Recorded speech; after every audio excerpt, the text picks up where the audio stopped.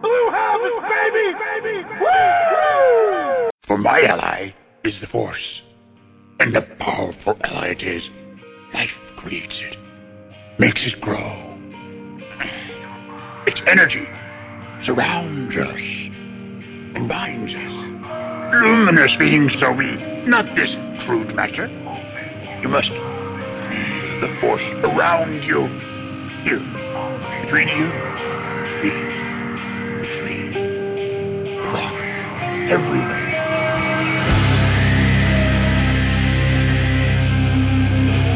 I am a Jedi, like my father before me.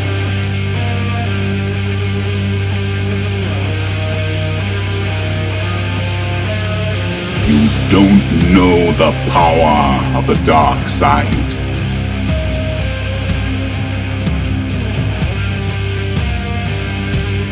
If you strike me down, I shall become more powerful than you can possibly imagine.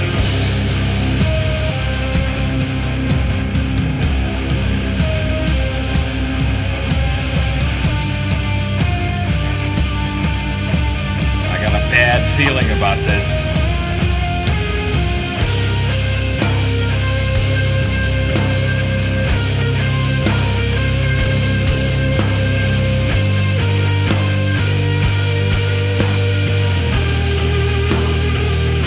Welcome to episode 78 of Blue Harvest, a Star Wars podcast. I'm your host, Halls Burkhart. And I'm your host, Will Witten. That's right. My best friend's back, and you're Back gonna in be in town. trouble. Hey now, my best friend's back. So we got a packed show, limited amount of time to bang this bitch out, so I'm going to jump right into the business. How's that sound, buddy? Give them the business. Please do. Like us on Facebook, facebook.com/Blue Harvest Podcast. Follow us on Twitter at Blue Harvest Pod and at Will Witten 3. That's me. Email us at blueharvestpodcast@gmail.com and buy our merchandise, including the brand new Crippled Ghost shirt, which people are starting to get in the mail this weekend. Apparently they look really good. So They're you guys sick as hell. want to jump on that. And you can get that at tpublic.com/users/Blue Harvest Podcast. And Tell them who designed that. our good buddy Evan DeCellis, designer You know he extraordinaire. did. So we have an extra bit of business I want to give out this week. Our good buddies over at MakingStarWars.net have a Rogue One charity ticket drive going on right now. And as you guys know, tickets finally went on sale this Monday. And I got my tickets in hand. And let me tell you how I did that. I went to the link atm.tk/MakingStarWars. Now, that is for a site called Atom Tickets. And when you go to that link and download the app using that link, you'll automatically donate $1 to charity, to the Starlight Children's Foundation. Then, once you buy your tickets, if you use the code Making Star Wars, not only will you then donate an additional $1 to Starlight Children's Foundation, you yourself will get $5 off your purchase. If that's not the definition of a win-win scenario, I don't know what is. So, guys, please, if Atom Tickets has a theater in your area that they service, please buy your tickets that way and do some good, because I know we're all going to go see this movie a whole bunch of times, and wouldn't it be nice to do something nice for the kids? So that'll do it for the business. That's a really awesome thing for them to do. Yeah, they did it last year. I think they did it maybe through Fandango last year, and I think Atom Tickets really stepped up to the plate and is really looking to do some good with them. So, yeah, man, it's nice to be a part of a community that's going to, give back through their fandom. I really like that about Star Wars and Star Wars fans. So that's what being a Jedi is about. We don't have the clout to turn that many people to ticket buy sites. Not yet, my friend. Maybe one day, but they do, and it's awesome to see them using their powers for the light side of the Force. So before we jump into this week's news, I'm going to give you guys a rundown of how this episode's going to run. It's going to be a little different than normal episodes. We're going to start off with a couple of pieces of news. Then we're going to move to emails. And then after that, I am going to basically summarize the book Star Wars Catalyst for my buddy Will, since he's a busy guy and won't have a chance to read it before the movie. And there's some pertinent information that gives some good backstory elements to Rogue One. But we're going to save that to the end in case you guys haven't finished the book yourself and you don't want to be spoiled. But before we do that, let me catch up with my best friend a little bit. How was your Thanksgiving, buddy? It was great. Got to see family that I haven't seen in a while. Got to see my brother. I haven't seen him in years. So it was great to see him. Awesome. You sent me some pictures of a phenomenal looking turkey. Was that your doing? Yeah, I made a turkey, and I surprised myself at how good it was. But it was really fucking good. Like, for a guy that had never baked a turkey before, as a chef, you think, there's some nervousness there. You're like, oh man, I could really mess this up. Like, this is something my grandma does every year, and I'm worried about it. And I was like, no, man, don't worry about it. Just do the recipe. You can't really mess it up. There's just that anxiety. You don't over the holidays. You don't want to serve a dry ass turkey. Everybody's had it and they hate it. But so I got a turkey that was fresh, not frozen. It had been frozen, but it was in the fresh section, so it was on the thaw already. And it was a 3% brine, and I rubbed it down with half the amount of salt I normally would for a regular dry rub brine. But use some poultry seasoning and some thyme and some rosemary, and I rubbed down the skin underneath the skin, like the actual meat. Oh, you got in flesh. And did like the deep tissue massage. Yeah. So you let that sit, and what happens is salt draws out the moisture in proteins, which increases the flavor. That's within your protein. So, that's what the whole brining process is, and then it soaks that flavor in for like a day, 24 hours. And then you roast that chicken. And every 45 minutes at like 350 degrees, you're sprinkling the juices from the chicken. I added a little chicken broth in the base so the meat never got dry. And every 45 minutes, you're just taking that liquid and running it back over the turkey. It's so tender. And I got to try some of it, and it was just the tender. I thought I was eating chicken, like how soft the breast meat was on that turkey. And it was just so much flavor. I killed it. I surprised myself. Like, it was awesome. I wasn't expecting it to be as good as it was, but I nailed it. I mean, Yeah, I would have had no doubt. I know how my buddy Will throws down in the kitchen.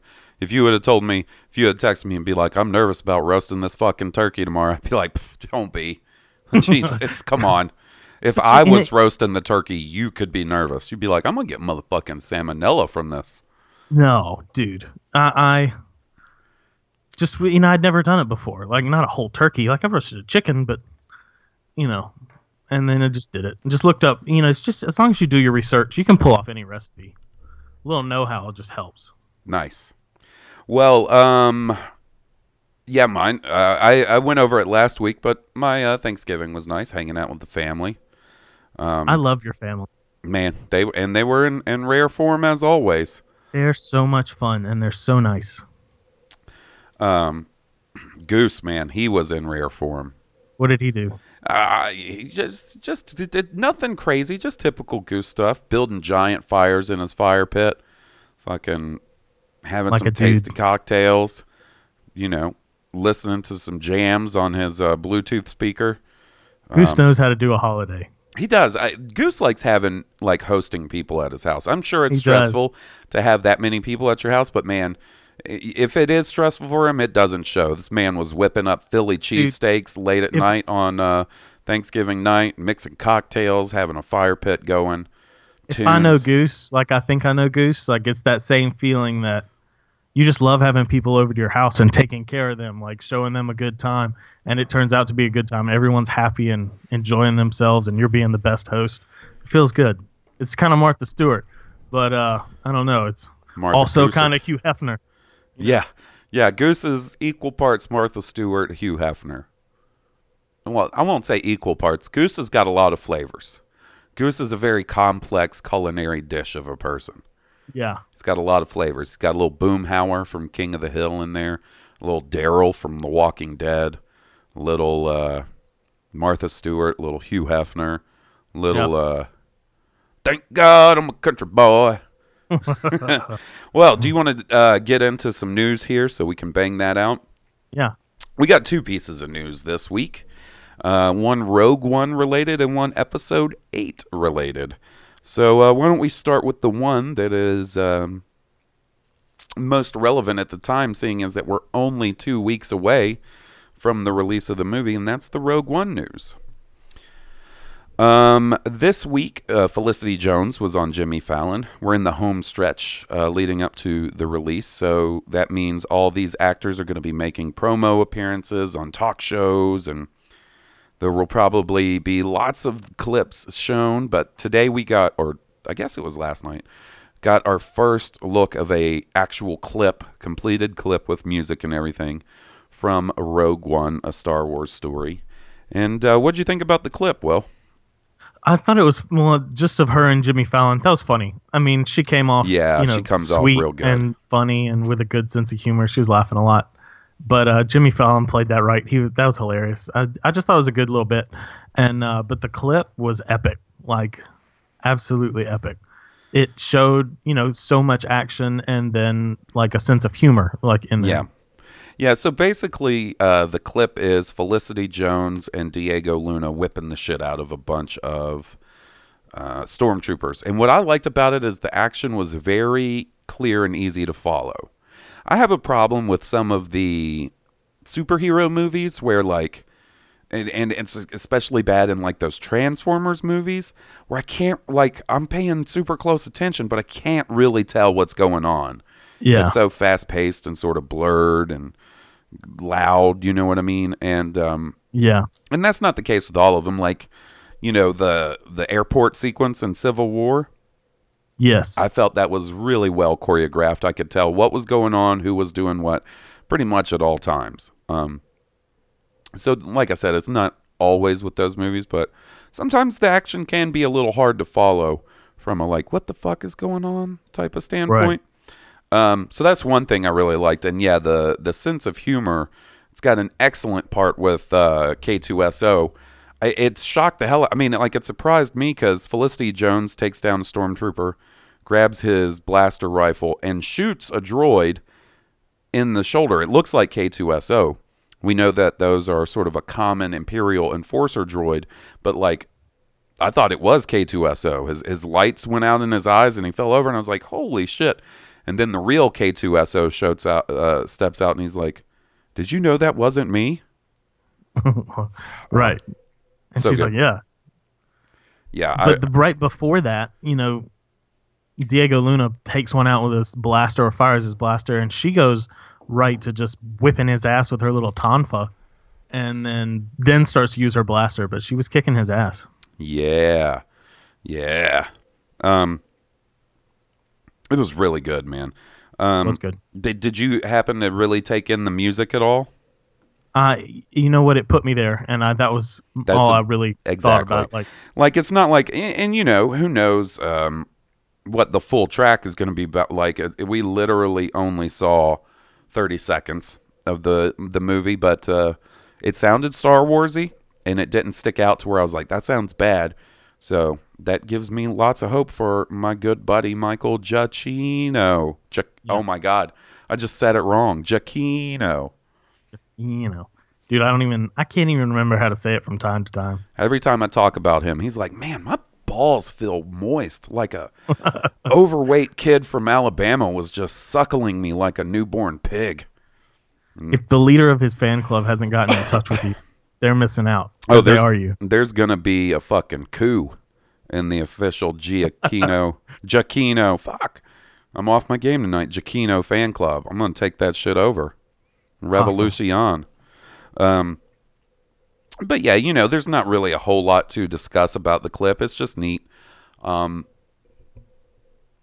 don't know. I'm starting to wonder if maybe I'm going to start withholding myself from the TV spots and ads and clips and stuff, because we're 2 weeks think out. Think it'll give too much away? I feel like I've seen a lot now, and then, but the thing is every time one pops up, I gotta watch it.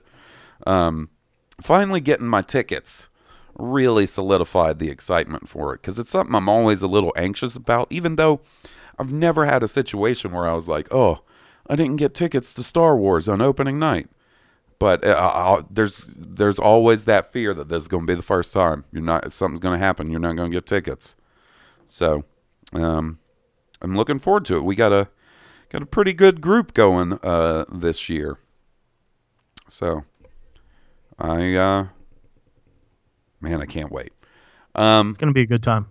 So next up on the news agenda, and this is our final piece of news. We've got a few emails to get through this week because I didn't cover them all last week because I wanted to save some for when Will was here, rather.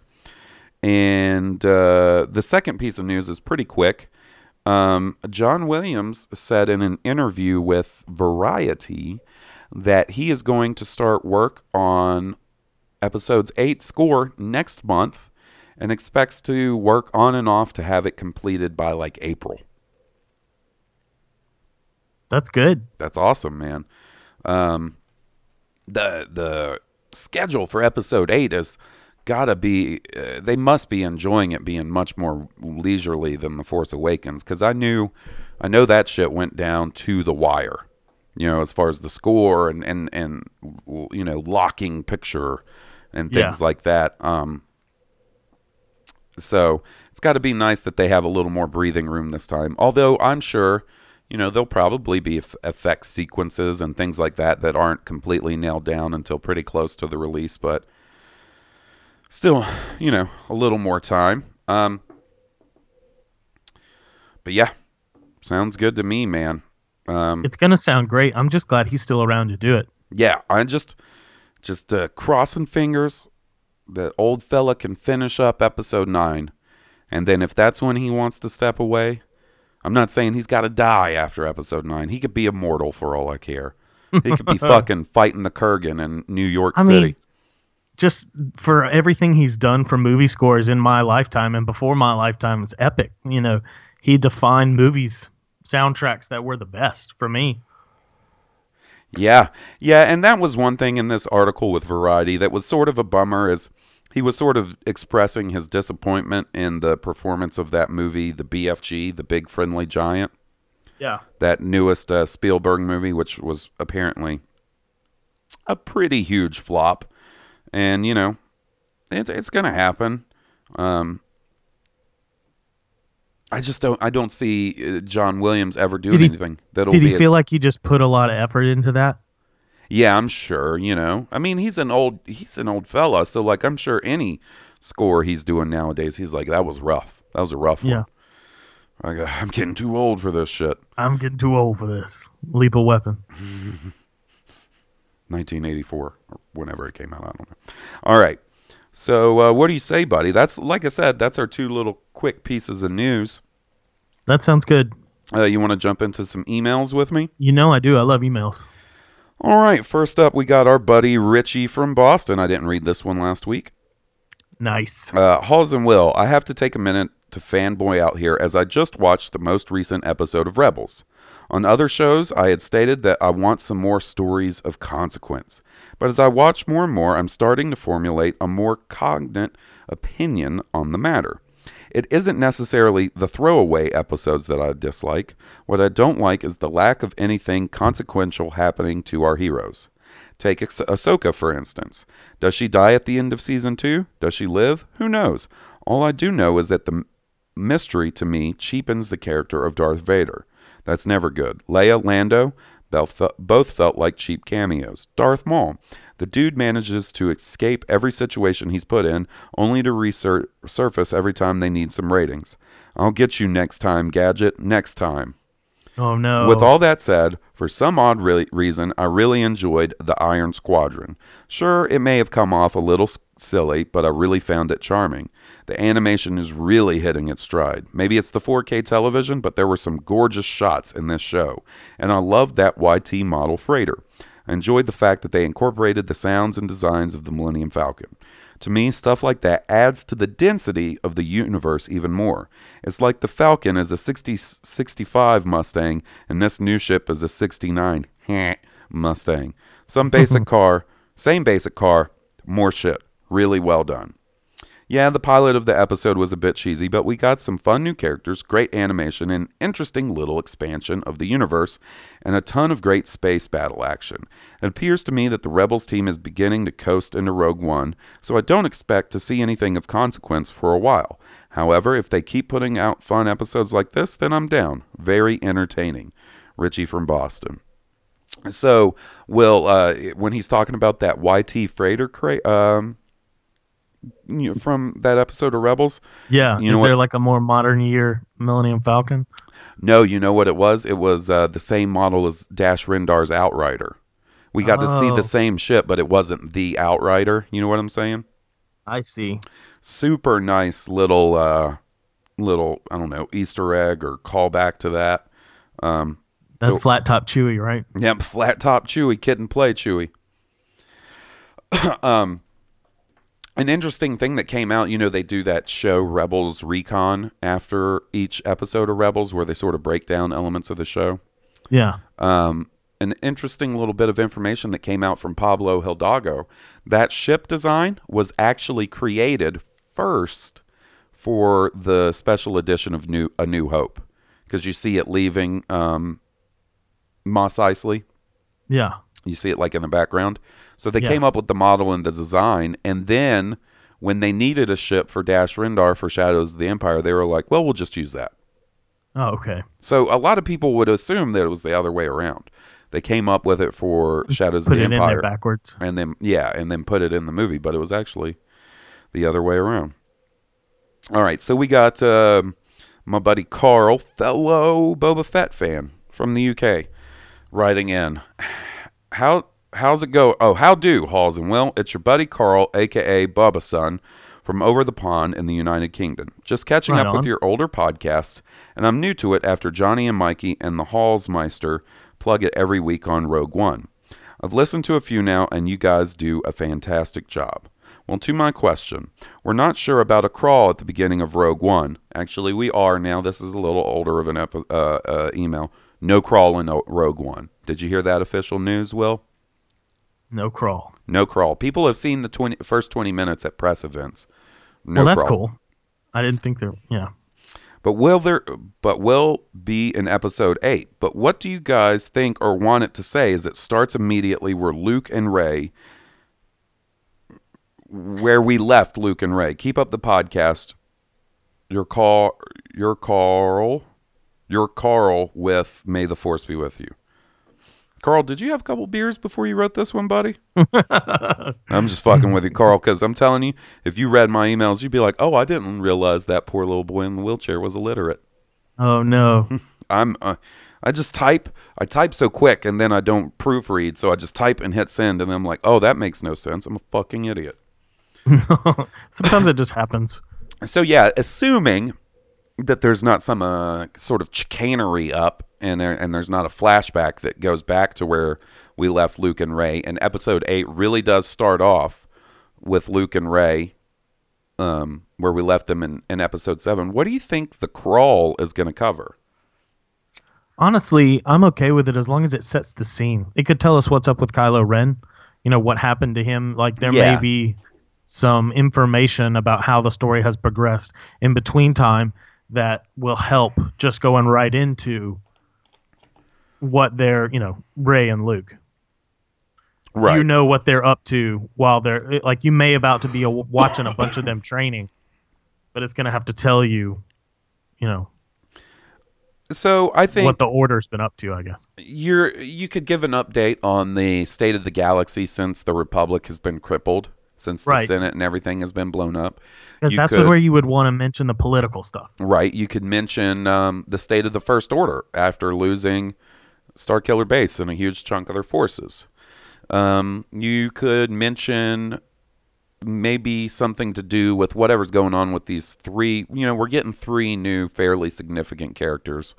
One played by Benicio del Toro, who always looks like he needs a goddamn shower. Have you ever just seen one of those people that you're like, I'm sure you shower all the time. I'm sure you're a clean individual, but goddamn, do you shower? Because you're looking greasy, buddy.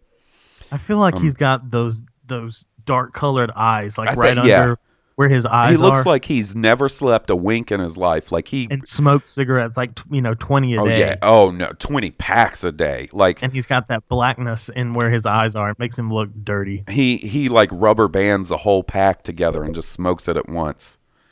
Yeah. So we got him. We got Laura Dern, and we got Kelly Marie Tran. So maybe something to do with one or a couple of those. And I think it's easy enough. I mean, when I say easy, I would not take the job writing the crawl for episode 8. But No. Hell no. I mean, if you told me what was going on, I'd do my best. But, I mean, it might be cool to know what's going on. so we got our good buddy Brad writing in from Canada. We're fucking international tonight. A little UK, a little Canada. And spoiler alert, maybe we're going to even get a little Swedish. What if we get to the point one day where we're like, dude, I'm big in China. Like, Hey, Willenhalls, and insert guest name here. No guest this week, Brad. Ever since the rumors of an Obi-Wan film has voiced their opinion on what the movie should be about, there are some real good ones out there, some even on this podcast. So obviously, I'm going to tell you about my idea. I don't think I've heard this before, but if it's been said, I did not mean to steal someone's thunder. What if they just never do an Obi-Wan film between 3 and 4? In the real world, it would never happen because Ewan's up for it and Disney likes money. However, the in-universe implications of nothing of note happening to Obi-Wan is quite heartbreaking. This once great Jedi spends around 20 years of his life living an inconsequential existence. I think it would make the failure of the Jedi and the events of Episode 3 feel much more significant and tragic. It may even add a level of depth to Obi-Wan's character. Even though he has been waiting for 20 years, he still hasn't let up his vigilance of protecting Luke. He saves Luke from the Tusken Raider quite quick, despite the fact that it would be really easy to become complacent or distracted with nothing going on. I would love to hear your thoughts. What is your favorite Obi-Wan movie idea you've heard? Completely unrelated, can you Blue Harvest listeners come up with a good duo name for our favorite duo? I never know what to put first in the email and try to mix it up. It would be way easier if it could be a better version of Hill up there. I guess Hill, like Halls and Will, like Brangelina. right. You guys could just call us Brangelina if you want. I don't know. Maybe not. That was dumb. Swinging a miss. Also, I hear it's Thanksgiving in America as of me writing this. I mean, Canada had it like a month ago, but we can't be all as current and great as Canada. Can't be all as great and current as Canada, eh? Winky face. Anyway, happy Thanksgiving. Well, I hope you had a good Thanksgiving a month ago, Brad. Yep, I hope it was good. And I hope you have a good Boxing Day coming up. That's the Canadian version of Christmas, right? Oh, yeah, eh? Is it? Am I wrong about that? I have no idea. I do not know. I can't even make fun because I don't know. I want to go to Canada so fucking bad. What, do they just, like, have a bunch of fights? Oh, it would be awesome if it is Boxing Day and it's like Rocky boxing. But it's not. I think it's boxing because, like, get presents and boxes. Canada, All right. I agree. Like, there is something that just adds sort of a sad, appropriate note if Obi-Wan never has a huge adventure in between 3 and 4. That's true. Like, if you just never touch that and you don't leave it, it just makes it much more tragic. You go from being a general and then, like, in the Jedi Order and hanging around with people like fucking Yoda and Ki-Adi-Mundi and Plo Koon and Kit Fisto. Label himself calls it the Dark Times. Yes, to living in the dark times on a desert planet. Fucking Tusken Raiders all up in your shit. Owen Lars is nothing like his kick-ass dad, Klieg. He's a total tool. Yeah. That being said, I agree with Brad that, like, I think it's a matter of time before Disney goes forward with an Obi-Wan. I mean, here's the deal. movie. If you can cast a Professor X you like and a Magneto you like, and then I think it all largely depends on the success of Rogue One. If Rogue One is really successful, Disney will feel like they've got the green light to make other stories in the universe. If it does bad, there'll be this trepidation to stick to the big production of the canon movies. I mean, not canon, the saga movies. Well, see, this is the thing. I actually think Disney is going to sort of play the waiting game. If Rogue One were to come out and be a bomb, granted with its current box office projections, I think that's damn near impossible at this point. But really, it all comes up into repeat viewership. I think they're going to wait to see how Han Solo does as well. Because, Rogue One's untested waters, all new characters. You throw Vader in there for a little fucking nostalgic spice. That's true. That's very true. I mean? You're messing with the main character at that point. But, if Han Solo was to come out and bomb, then maybe they would think otherwise. Now, granted, if it came out and did huge, crazy numbers, then maybe they would steer more to established characters. You know what I'm doing movies based on established characters and focus more on that than side stories with new characters, which I want to see a mix of both, to be honest. I want some Rogue One stuff. I want some Han Solo stuff. If I think about it, as Disney, they may be playing the long game. They're just waiting for Ewan McGregor to get old enough to put some age on to where they feel like it's believable. Because that dude still looks young. It could be, They could be playing the long game on that one. They're like, we'll get him when he really needs it, I can't remember which one of our buddies talked about maybe it was Evan when I had him on. I can't remember. Someone was talking about how it could be like Obi-Wan versus, maybe it was an email. Damn, whoever it was, I'm real sorry. Obi-Wan versus like a Tusken clan leader. Do you remember that email? I do. Or I do whoever remember brought that up? I think that's a cool idea. I'm telling you right now, a lot of people are like, Obi-Wan versus Darth Maul. I don't see that happening.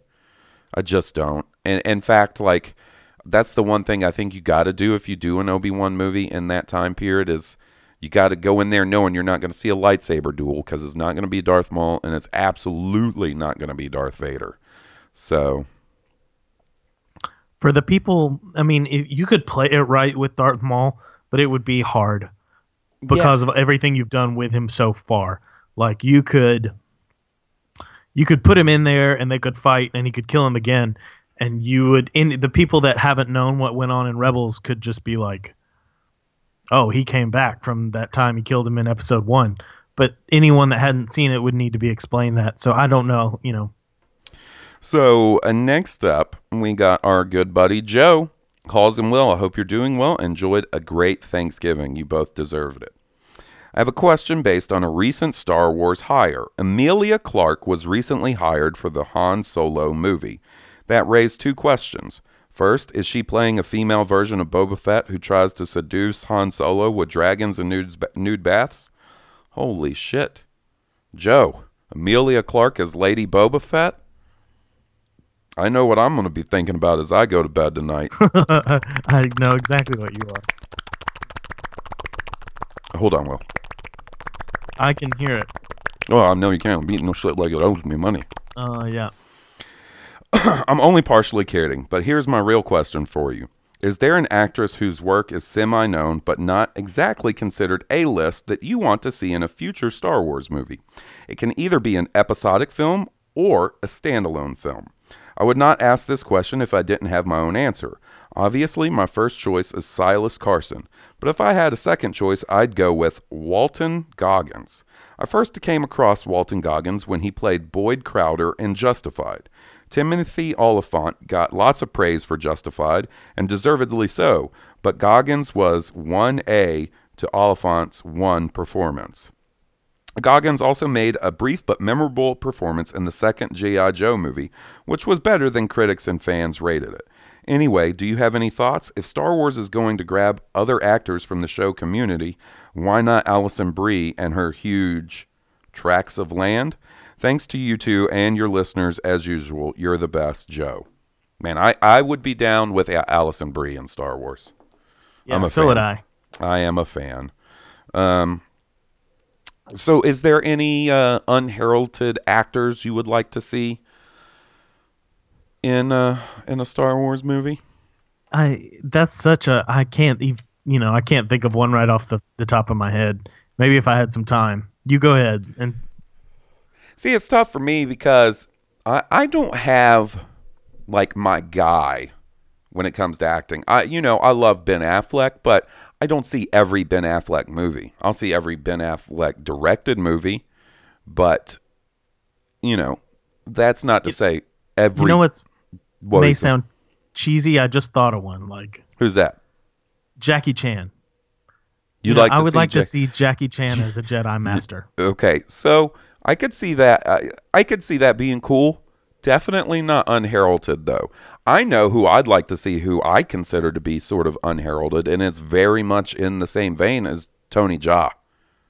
That would be cool. Tony Jaa is, to me now, what Van Damme was to me when I was a little pup, when I was a little kid. Damn, I love me some Tony Jaa. Ong Bak 2, The Protector. Ong Bak 3, not great. The Protector 2, not great. But those other three, fucking amazing martial arts movies. You will believe a man can fly, as they said in the Superman trailers from back in the day. Which is the one with the long 8-man shot down the spiral staircase? That is The Protector, also known as Tom Gook. I can't remember the Thai. It's listed as both ways, but I believe the U.S. version is just called The Protector. It's so good. It's so good. It is good. Anyway. And then see, like... I'm just trying to think of actors that would make good Jedi or Sith, and like that was just the first. I'd like to see that and be real chill, I don't know that he is unheralded, but Terry O'Quinn, John Locke from Lost. Yeah. Jesus Christ, I would love to see him in a Star Wars movie, even though it would be one of those things that I'd be like, that's Locke. That's not whatever his name is. Fucking Manny Bothans or whatever. Yeah, I know what you mean. John Locke. I'd love to see him. I'd love to see Hurley from Lost, Jorge Garcia, in a Star Wars movie. I would just end up sitting here naming Lost characters that I'd like to see in Star Wars. You would. All right, let's see. Next up, we got an email from our buddy Michael, and I think Michael might be from Australia. If I'm not, we're hitting 4 countries today. U.S. Wow. We're gonna hit 5 before the night's over. Spoiler alert. Greetings, Will and Halls. Rogue One is upon us, and finally, that excitement of a new Star Wars movie being only around the corner has hit me hard. That itch of excitement, that warm, fuzzy feeling is starting to intensify. That feeling which would prevent sleep the night before the big day. It's something all us Star Wars fans know all too well. I was worried, though. I wasn't feeling much of that excitement at all. I knew I was looking forward to Rogue One, but didn't find myself buzzing for it like I thought I should be. But I was sitting in the cinema a few days ago, and the most recent trailer for Rogue One came on, and despite seeing it a million times prior, it hit me like a sack of bricks. Holy shit, this is a new Star Wars movie, and fuck, I'll be devouring that in only a couple of weeks. So there it is, at long last, the buzz of true excitement that only a Star Wars freak can truly comprehend. It was strange how much of a relief it was. So Will, Halls, and listeners, has that buzz hit you yet?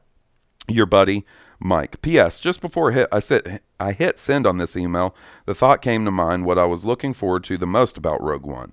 Although there is plenty about the movie which I'm frothing at the mouth for, oddly enough, the part I am the most curious about is the lack of an opening crawl.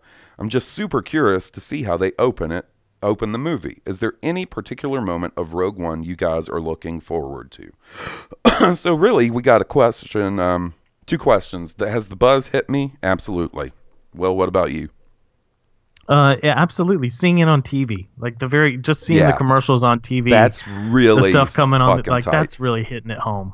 Seeing it in other commercials, like it's a holiday commercial for Star Wars. like for Star Wars, for Rogue One. Seeing the one with the Nissan Rogue and that whole battlefield coming alive. Dude, just that'd be a sweet experience. Just driving through a Star Wars battlefield. And just off the top of my head, when I was reading this PS, the first thing that came to mind I'm looking forward to, and there's a lot, but I'm looking forward to seeing that fucking space battle. The X-Wing space battle on the space station or whatever that is. Because that's really the one thing you didn't get a whole lot of in The Force Awakens. Yeah. So I'm glad to see that. Really glad to see that. And there's not a single character that I'm not excited to learn more about and see more of. All right, so what were we going to say, Bud? I was just going to say it's that universe. Like, we love it. I mean, it's a joy to get to see more about it. Yes. Next up, I believe we got a first-time writer. We do. And this is what he has to say. Hi, diddly ho, Halls and Will, Sir Ass Crusher. First time writing in, and I just love the show, guys. Fridays are already the holy grail, but having your podcast to light speed me into the weekend is icing on the Bantha milk cake. Now, can I get a big Rogue One tickets, baby? Woo! Let's talk lightsabers. There seems to be two different camps. Those that want Rey to keep Anakin's lightsaber throughout the sequel trilogy, and those that want her to build her own lightsaber. I'm firmly in the build her own camp. I mean, that is a rite of passage to becoming a Jedi, correct? Plus, I like the fact that each Jedi has their own personal lightsaber. I'm firmly... Oh, fuck. Don't get me wrong. I love Anakin's lightsaber, and it's my favorite in Star Wars. Which would you guys prefer, and which do you guys think will actually happen? Again, love the show, guys. May the Force be with you. P.S. Halls, not sure if you have ThinkGeek locations in the mall near you, but ThinkGeek seems to be getting the Revan Wave Black Series figures. I'll keep an eye out for you. Obi-Wan, Revan, and Sabine, I must have from that wave. Okay, so first up, we'll cover the lightsaber issue. What do you think, Will? I would be okay if she kept that lightsaber all the way through, but I'm very sentimental, and it would change. I mean, think about the legacy of that lightsaber, right? It would change the story of that lightsaber. If it happens again, if that lightsaber fuels her rise in power as a light side and then some epic failure to lose it, like each time that lightsaber has been lost, it's cost a limb. Like, that is true. It cost 3 the first time. It cost a hand the second time. If it, it may cost her something. I mean, if it's the curse of that lightsaber. I am in the camp of I want to see her build her own. I would love to see her build her own. Like, I love that saber was the focal point, pretty much, of The Force Awakens to a degree, and it gives it this real Arthurian legend. The passing down of Excalibur type deal, you know what I mean? Which is kind of what Kylo Ren did with Darth Vader's helmet. Right. There's already a precedent set for, I guess, enshrining the tools of the past, or, objects, relics, symbols. She may make her own, and just out of respect, put that somewhere safe. I don't know. Yeah. I don't want to see her lose it, but I do want to see her build her own. And as far as ThinkGeek locations, I don't think we have them around here, but that is good to know because I am hunting for that Revan figure like a madman. Like a madman. Yeah. All right. So we got one more email in our regular section, then 2 emails after that have to do with Catalyst. So, all right. Like I said, we're going around the world in 8 emails. Next up, we got our buddy Oliver. Is it really? Yes, it is. Dude, this is the international version of... This is the international mail version of Blue Harvest. Yes, it is. It's the Continental Breakfast episode. And we mean continental. Hey, guys. Your Swedish buddy Oliver over here. I appreciate you guys talking about my homeland and our music in the last episode. I'm not really into metal myself, except Stone Cobra, of course. But since I'm Swedish, I do have some knowledge about the genre. I have a lot of metalhead friends, and I'm from Gothenburg, so I've seen both Graveyard and In Flames live. That is awesome, buddy. I've seen In Flames a couple of times. Amazing show.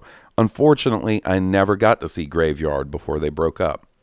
Speaking Halsey's language. Yeah, we went on some music tangents last week with Steve and Jeremy. We did. Oh, yeah, that's right.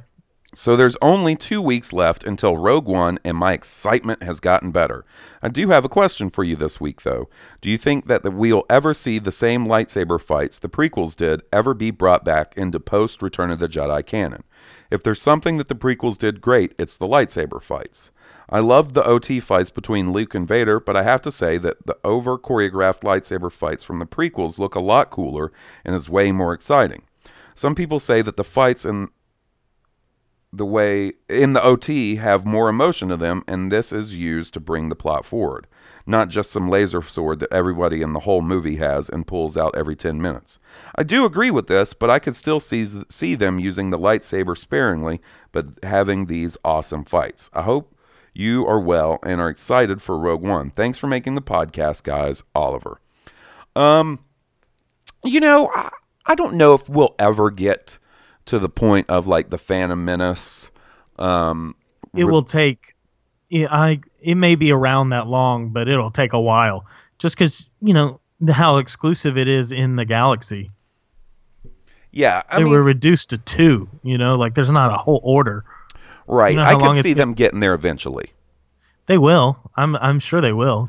It would be odd if in Episode 8, Kylo and Rey and Luke, fucking all cross swords, and all of a sudden they're fucking flipping around as like they were in the prequels and stuff. Which right. I agree with. I love the lightsaber fights from the prequels. I'm not even saying in Episode 12. Like it may take them a long time to build an academy. I'm hoping that eventually the styles will be different. Yeah, if you think about it archaeologically, which I know is a nerd thing to say, but all those different styles were just wiped out. They'll either have to be created from scratch or found in holocrons or a book or, something. Yeah, that'll be interesting. Now, if they ever do a standalone movie set during the prequel era that features Jedi, then they absolutely better do that style of lightsaber fighting. I felt like The Force Awakens was really good as far as the lightsaber battle at the end. And there was more movement and more action than an original trilogy movie, but not as much as the prequel. It's somewhere in the middle. I would say going closer to the original trilogy style. But as Rey becomes more competent in her power and Kylo grows in power, I could see it becoming a little more flashy for sure. I just see, it's still, like you were saying, that Excalibur in quality, like it still maintains that. It's just, there's only really one person using a lightsaber in the galaxy and one person using a, Kylo Ren's crazy ancient lightsaber. Right, which is more like a broadsword anyway. Right. It's so epic and exclusive to those characters at the moment. Right. It's very powerful. There will be a point where it becomes, as Jedi grow and more evil Jedi appear and good ones get trained, I just don't know how long it's going to take, but it would be cool. Yeah, it would be. I mean, if you could, I hope it develops. I'm sure it will. I'm sure people don't want to go back to that exact same style of lightsaber because of some of the negative connotation that the whole prequel got. There will be some scare there anyway, and everybody will try to make something new. It'll progress, I think. That's what I was going to say. It's really going to be up to the director that's doing the movie and what they prefer. Clearly J.J. Abrams, sort of preferred more of the OT original trilogy style. And, who knows how these people are going to take it. And maybe they'll want something a little more flashy. Right. All right. So, guys, that is it for the regular portion of our show. From this point forward, we're going to be discussing the book Star Wars Catalyst by James Luceno in detail. Full-on spoilers. So if you haven't finished the book and you don't want any spoilers, then we'll see you next week. Thanks for listening. So, Will, I guess it's probably been close to a month now that Catalyst came out. And this book, written by James Luceno, who I dig as a Star Wars author, he does good Star Wars, is basically the backstory that basically fills in the relationship between Galen Erso and Lyra Erso, Jen's parents, and director Krennic. So, just real quick for a synopsis, Galen is like a beautiful mind type smart. You know what I'm saying? He's obsessed with developing clean energy. He basically gets into this program for super smart kids and ends up, becoming a scientist. He is, and what's cool about this book is it sort of covers a lot of Clone Wars era type stuff, but he decides that he doesn't want to use his research for bad, so he goes to like a neutral world, right? Right. And unbeknownst to him, he's all like caught up in his science shit. The Separatists come in and take over the world he's on, and shit starts to go south. The Separatist. Yes, the Separatists. So the droid army. Yeah. Like I said, it takes place during a little portion takes place during the Clone Wars. Right. So Director Krennic shows up. He's not director at this point. Shows up, and he knew Galen from like that special kids education program or whatever, right? He shows up because they became friends, and he shows up and saves Lyra and Galen and transfers them to Coruscant, and basically manipulates Galen to work on his clean energy project, but takes all his research and gives it to people for the purpose of working on the Death Star. That can weaponize it. Exactly. So as we've sort of found out through different sources and stuff, what Galen is doing is working on kyber crystals to try and use them to create clean energy, right? Right. But the thing is like he figures out that they can produce energy and stuff, but what happens is it like fragments, it refracts energy, so it like causes destruction. It goes all crazy and shit. But he basically finds a way to cut the kyber crystal or some shit to make it sort of, he's trying to do what Jedi do with a lightsaber without having the Force. He's trying to focus the energy from the kyber crystal into a beam to create clean And that's energy. what he does with all those separate lasers. Yes. He focuses it into one laser. Well, what happens is, so Galen Erso, or Director Krennic, gives him all kinds of kyber crystals to work with. And Lyra, by the way, Lyra is definitely sort of a Lor Santeca type, Church of the Force type person. She's not Force sensitive as far as it seems, but she worships the Force. She believes in its teachings, that sort of thing. Yeah. She notices from the size and shape of the kyber crystals that the ones he's been given to research on are probably kyber crystals from fallen Jedi sabers, after the, Order 66 goes down, right? Right. And she is not cool with it, right? And so, some shit goes down. I'm trying to be real quick and not go into...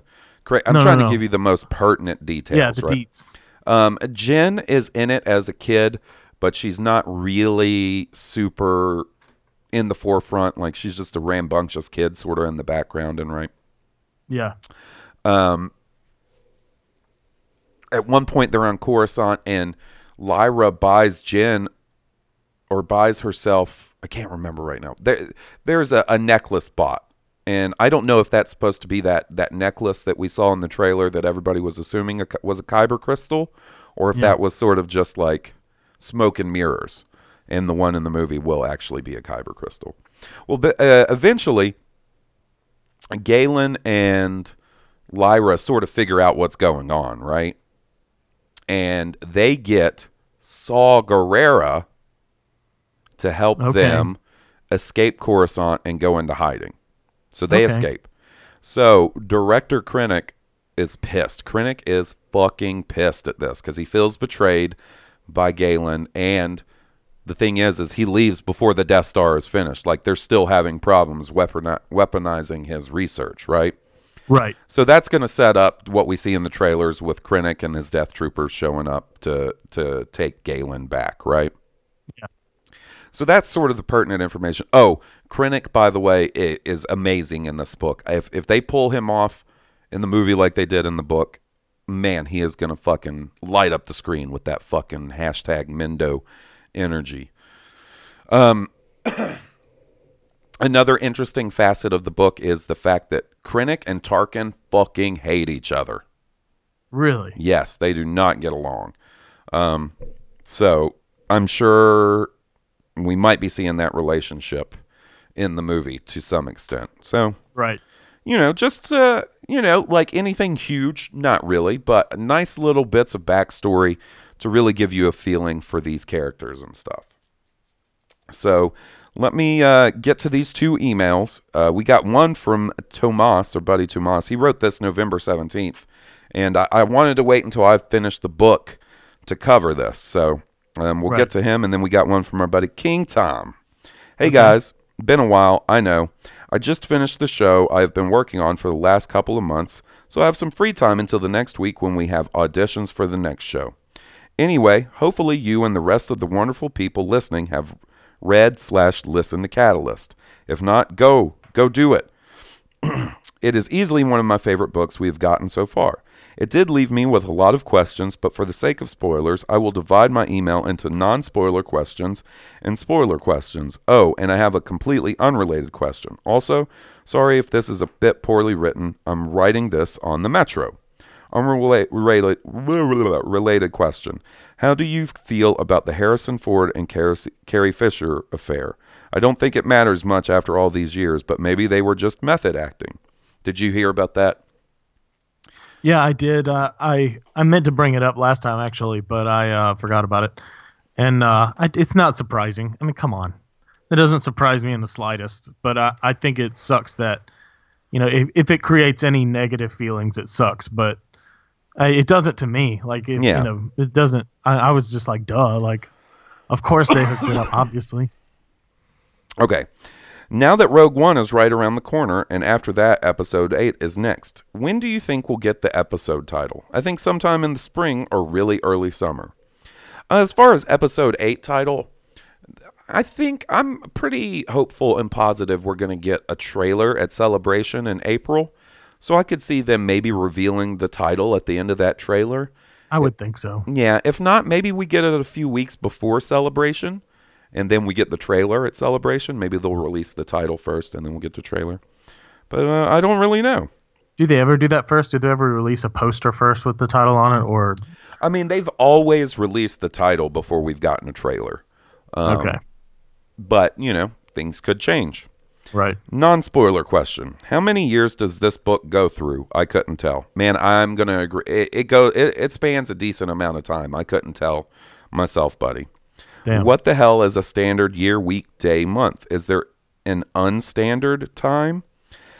The thing about Star Wars is in the hugeness of the galaxy, time is a thing that's hard to pin down because how does it go? Does it go like I think days are different lengths on certain planets? Exactly. Like days, it's so fucking days confusing if you want to think about it, There has to be a galactic standard time measurement unit. Yeah, and I'm sure that's it may what not it even is. be 24 hours. It may not.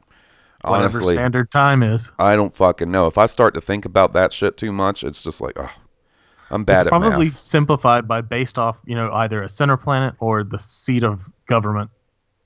Yeah, I could see that maybe. All right, so we got some spoiler questions for him. Number 1, holy crap, Saw Gerrera in the book. They worked him in so well, I thought. Did you like the way he was worked in? And do you think Saw visited the Ursos after the book ends and in between Rogue One? I love the way he was worked in. Oh, by the way, Saw gives Lyra, Jen's mom, like this thing so she can contact him. Right. If she ever needs him. That's so cool. I have a feeling that's how Jen is going to know Saw. Like, for some reason, I kind of assumed that her and the rebels meet Saw and had never met him before. So that was sort of a nice surprise in the book, is that there was already sort of a relationship there. As far as do I think he visited in between? Maybe he didn't see Jen again until, they come and take Galen. Do you think that the planet that the Ursos and Saw are going to in the end of the book is where it starts? Yes, I do. Yeah. Do you think Krennic finding Galen in the trailer is him finally tracking the Ursos down after he escaped? Absolutely. Yeah, I'm sure it is. Absolutely. Thanks for the email, Tomas. How's the Black Series hunting going, my man? All right. Here we go. King Tom, king of all times, has graced us with his royal presence for our email, or last email of the night, and then we'll wrap this up for you guys. Halls and Will, hope you guys are enjoying the last few weeks before Rogue One. The anticipation is killing me. I've had one of those thoughts in the car this morning that I just had to get out there, but it could give away an element in the ending of Catalyst, so those with sensitive ears may want to skip this email. Over the summer, there was an article about a visual effects company working on de-aging an Academy Award-winning actor or actress for a blockbuster coming out this month.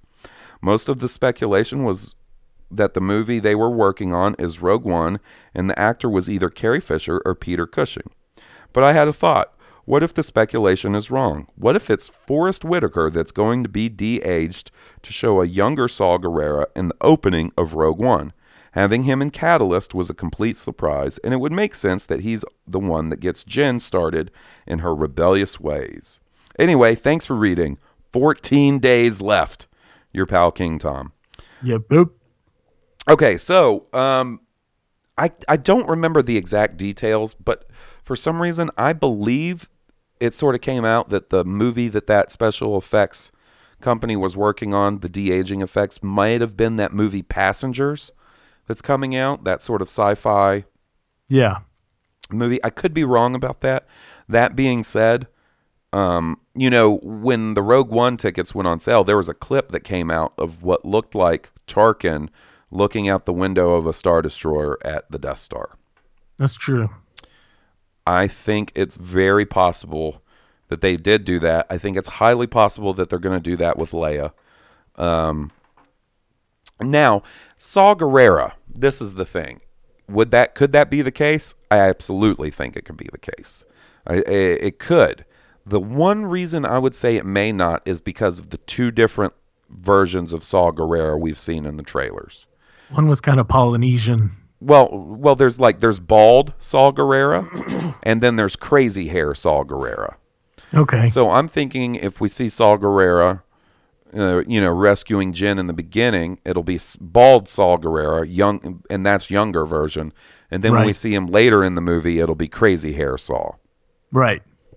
So that's kind of what I'm thinking. Now, will they sprinkle some ILM magic on there and make him look a little younger digitally when he's bald? Could be. But I don't know, man.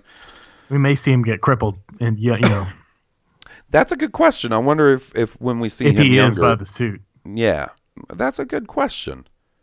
I didn't even think about that. Interesting. Well, I think that's going to about do it for us this week. Thanks for recording with me, buddy. Oh, man. Thanks for having me on. I love it. We will continue on course. Now, right now, with the way Christmas is falling on a Sunday this year, I think we shouldn't have any problems getting an episode out for you guys that week or the next. But, things could get crazy with families and holidays and stuff. So if I can help it, we won't be taking any episodes off, but it may happen, may have to happen. I don't want to make any promises about a post Rogue One podcast because it did that last year and things sort of got all screwy and fell apart, but we will definitely be discussing Rogue One in detail, hopefully fairly shortly after the movie, fingers crossed. Will is going to be a busy guy, may not get to see it on opening night, but we'll cross that bridge when we get there. And who knows? And we'll have a good old discussion with Will. Also, in the next few weeks and in the new year, we're going to have a gaggle of guests returning and new coming. We've been a little light on the guests recently, but that's just because Will and I have had hectic schedules and nailing down a time to record has been a little more difficult. For instance, I was working today and Will was like, hey, I can record tonight, so tonight's when we recorded. You know what I mean? Yeah, Halls is very kindly about it. Oh, man, I don't mind. As long as I'm not, busy with work, I'll set up the shit and record with you whenever you're free, buddy. For the most part, it's just good to get to talk to you. Yeah, man. Damn, I miss you living in Birmingham, I miss buddy. you too, buddy. Man. I mean, I'll come visit soon. I love the fact that you decided to keep doing the podcast when you moved, but damn, it's just not the same sitting across the table, looking at that beautiful fucking face, having some dumplings, having a good old time. Some steamed dumplings. Damn. But just as a teaser, some guests we got coming up. We're going to have our buddy Calvin coming back. We're going to have our buddy Vader Nick coming back. We're going to have fucking my buddy Luke coming on sometime soon. He's the Funko Pop extraordinaire. Best Funko Pop collection I have ever seen. Oh, solid dude. He's told me some things he wants to discuss on the podcast, and boy, they are fucking excellent. I'm going to have my old roommate from college, Bryce, on. He's coming down for the premiere of Rogue One. He was going to be on last year and couldn't, but we're going to make it happen this year. It's going to be great. I love Bryce. We're going to have... fucking King Tom's going to come on. Hell yeah. So this is my plan, Will. King Tom. All right? We'll have King Tom on solo. And then shortly after he makes his debut, we bring him back and we bring our buddy Joe back. And we finally put King Tom and Joe head to head, face to face, lips to lips. We have the great Ki-Adi-Mundi showdown. It may not even be a showdown. I just want to get those two dudes just chatting and having a good time. We should have the Ki-Adi-Mundi roast and invite them. That would be awesome. The Blue Harvest roast of Ki-Adi-Mundi. See how many dick jokes you can do in a minute. Dickhead jokes. And we got some other people lined up. I'm starting to draw a blank. We have a star-studded season coming up, apparently. We do. Trying to get back on the guest train. I like having people on occasionally to differ up the opinions. Yeah, we got to have Goose Payne back on. Without a doubt. I mean, Goose Payne, Steve, Jeremy. We need to get a clip of Nunny, too. I'm surprised you didn't at Thanksgiving. Yeah, Nunny, having some memory issues in her older age. And oh, yeah? Yeah, I mean, it's not super terrible at this point, but I'd love to see her. She's in her 80s. Yeah. So, it's kind of a rough subject, actually. It was, it's not something that just sort of crept up and happened out of nowhere, but yeah, I'm sorry, dude. It was definitely worse than I've seen it yet this holiday, but they have good days and bad days. Yeah, like, and it just didn't feel right being like, hey, want to talk about dilly doos and how much you love Jean-Claude Van Damme's butt? So, yeah. That's totally understandable. No clip of Nutty. I'd love to have Nutty and Miss Bone on again. It's been a while for them. Yeah, that'd be great. And just Keith, future brother-in-law. Fucking just call him. It'd be good to hear from Jesse again, too. Jesse needs to make an appearance. Yes, absolutely. Really turn some people off with more talk of our sex life. But that's what you guys can look forward to. And thanks for listening, guys. We really appreciate you guys are super loyal. Our listeners are the best. Yeah, thanks, guys. Our Blue Harvest friends and family is just incredible.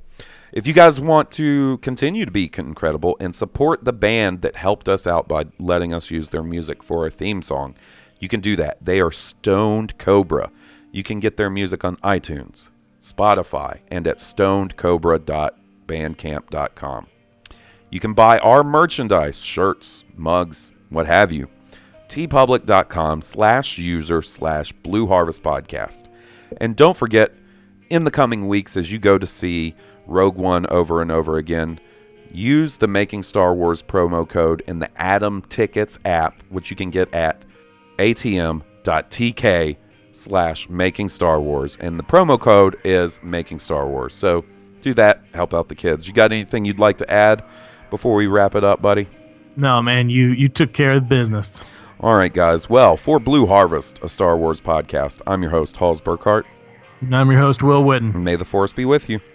May the Force be with all of you. May the Force be with us.